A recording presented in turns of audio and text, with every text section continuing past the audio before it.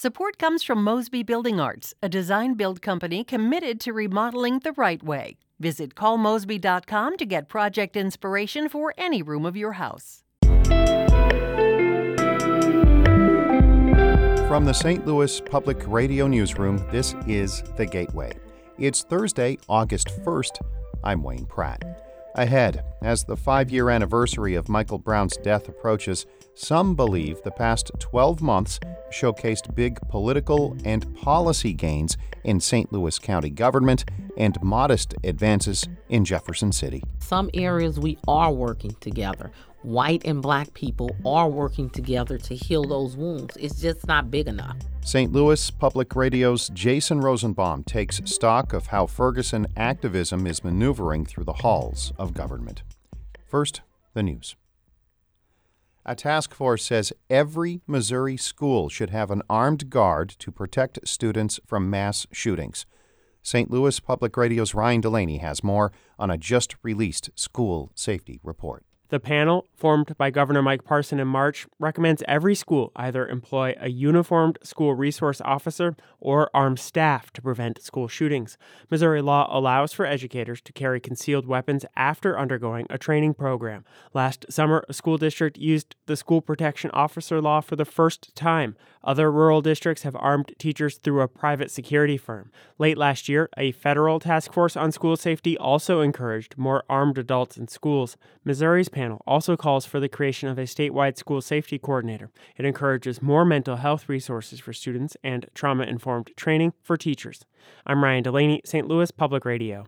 Illinois Governor J.B. Pritzker has signed a measure banning employers from asking about previous salaries during a job interview.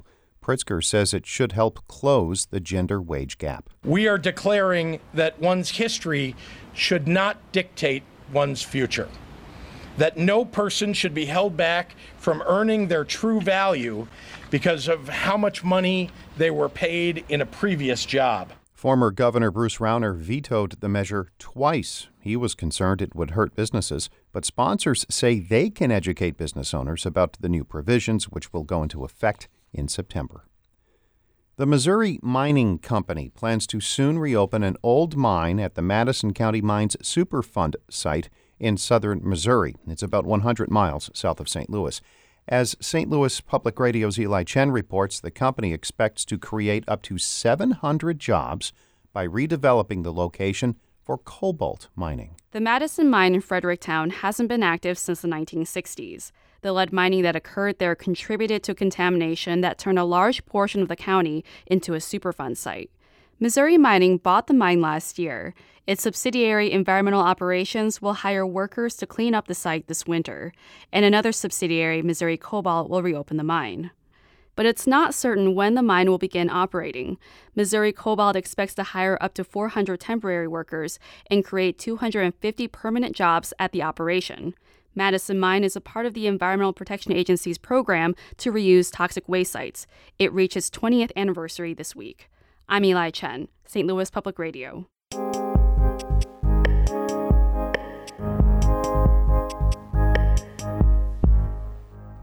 In the 5 years that have followed Michael Brown's death in Ferguson, some say meaningful political and policy change proved elusive throughout the St. Louis region. Yet the past 12 months have showcased big policy gains in St. Louis County government and some modest advances in Jefferson City. St. Louis Public Radio's Jason Rosenbaum takes stock of how Ferguson activism is trickling up into the halls of government. Many people around the country saw Michael Brown's death in Ferguson as the catalyst behind a new national civil rights movement. Yet in the years that followed, activists around St. Louis had to watch preferred candidates lose elections and some demands for policy change go unmet.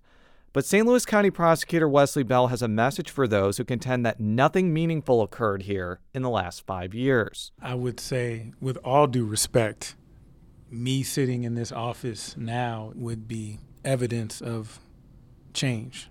And in my opinion, obviously positive change. Fueled by an alliance of largely black North St. Louis County and the majority white Central Corridor, Bell upended Bob McCullough, who was in office when a grand jury decided not to charge former Ferguson police officer Darren Wilson. After running on a promise to overhaul the county's criminal justice system, Bell is pushing for expanded diversion programs and set up a unit within his office to look into instances when a police officer uses deadly force. We want to make sure that you're treated fairly, and I think people are tired of the reputation that St. Louis has as being one of the most segregated communities, and that we're perceived as having all these racial issues when there are a lot of good people who live in this community. Change isn't just limited to Bell's office. Ferguson demonstrators like Rasheen Aldridge have been pleased with how St. Louis County Executive Sam Page embraced housing, criminal justice, and policing policies that languished under Steve Stenger's administration. This comes as Aldridge noted how younger people who either participated in or were inspired by the Ferguson protest movement got elected to state and local offices. We're trying to do something different. We're coming in loud, we're coming in strong, and we may not be coming in like the good old boys just trying to play along and get along. Progress has been slower in Jefferson City, where the GOP-controlled legislature has been hesitant to adopt changes to how police officers do their jobs. But Senator Carla May says she saw some movement this session in the criminal justice arena. The St. Louis Democrat pointed to how she was able to work with very conservative Republicans on paring down mandatory minimum sentences. Some areas we are working together. White and black people are working together to heal those wounds. It's just not big enough. As May alluded to, many people throughout St. Louis don't believe the changes demanded on the streets of Ferguson have had a big enough impact throughout the halls of government. The most glaring setback may be in national politics, where Donald Trump wrote a bellicose rejection of the Ferguson protest movement as part of his successful pitch for the presidency. Closer to home, former state representative Bruce Franks encountered a wall of frustration when transitioning from being a Ferguson protester to serving in the Missouri House. The St. Louis Democrat was appalled by infighting among African-American political officials and dismayed that black political leaders and progressive-minded white activists couldn't band together to win major city offices. We keep wondering why change hasn't come.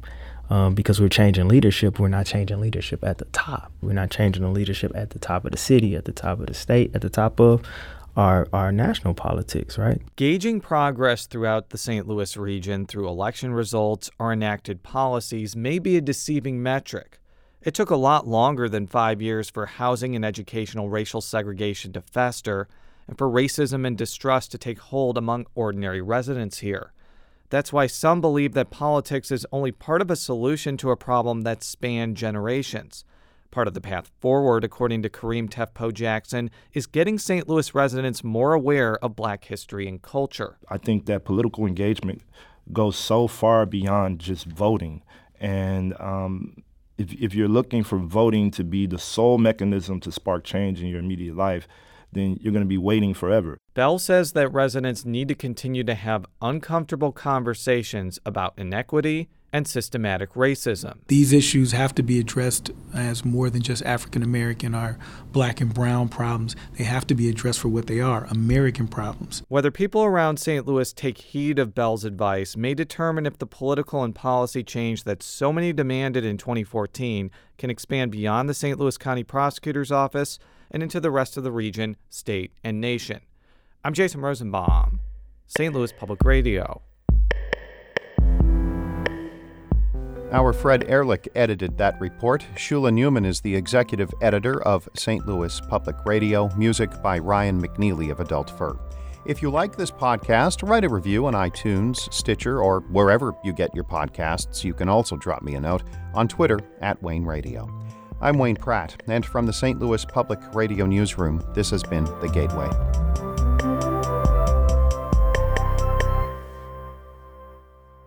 Support comes from Mosby Building Arts, a design-build company committed to remodeling the right way. Visit callmosby.com to get project inspiration for any room of your house.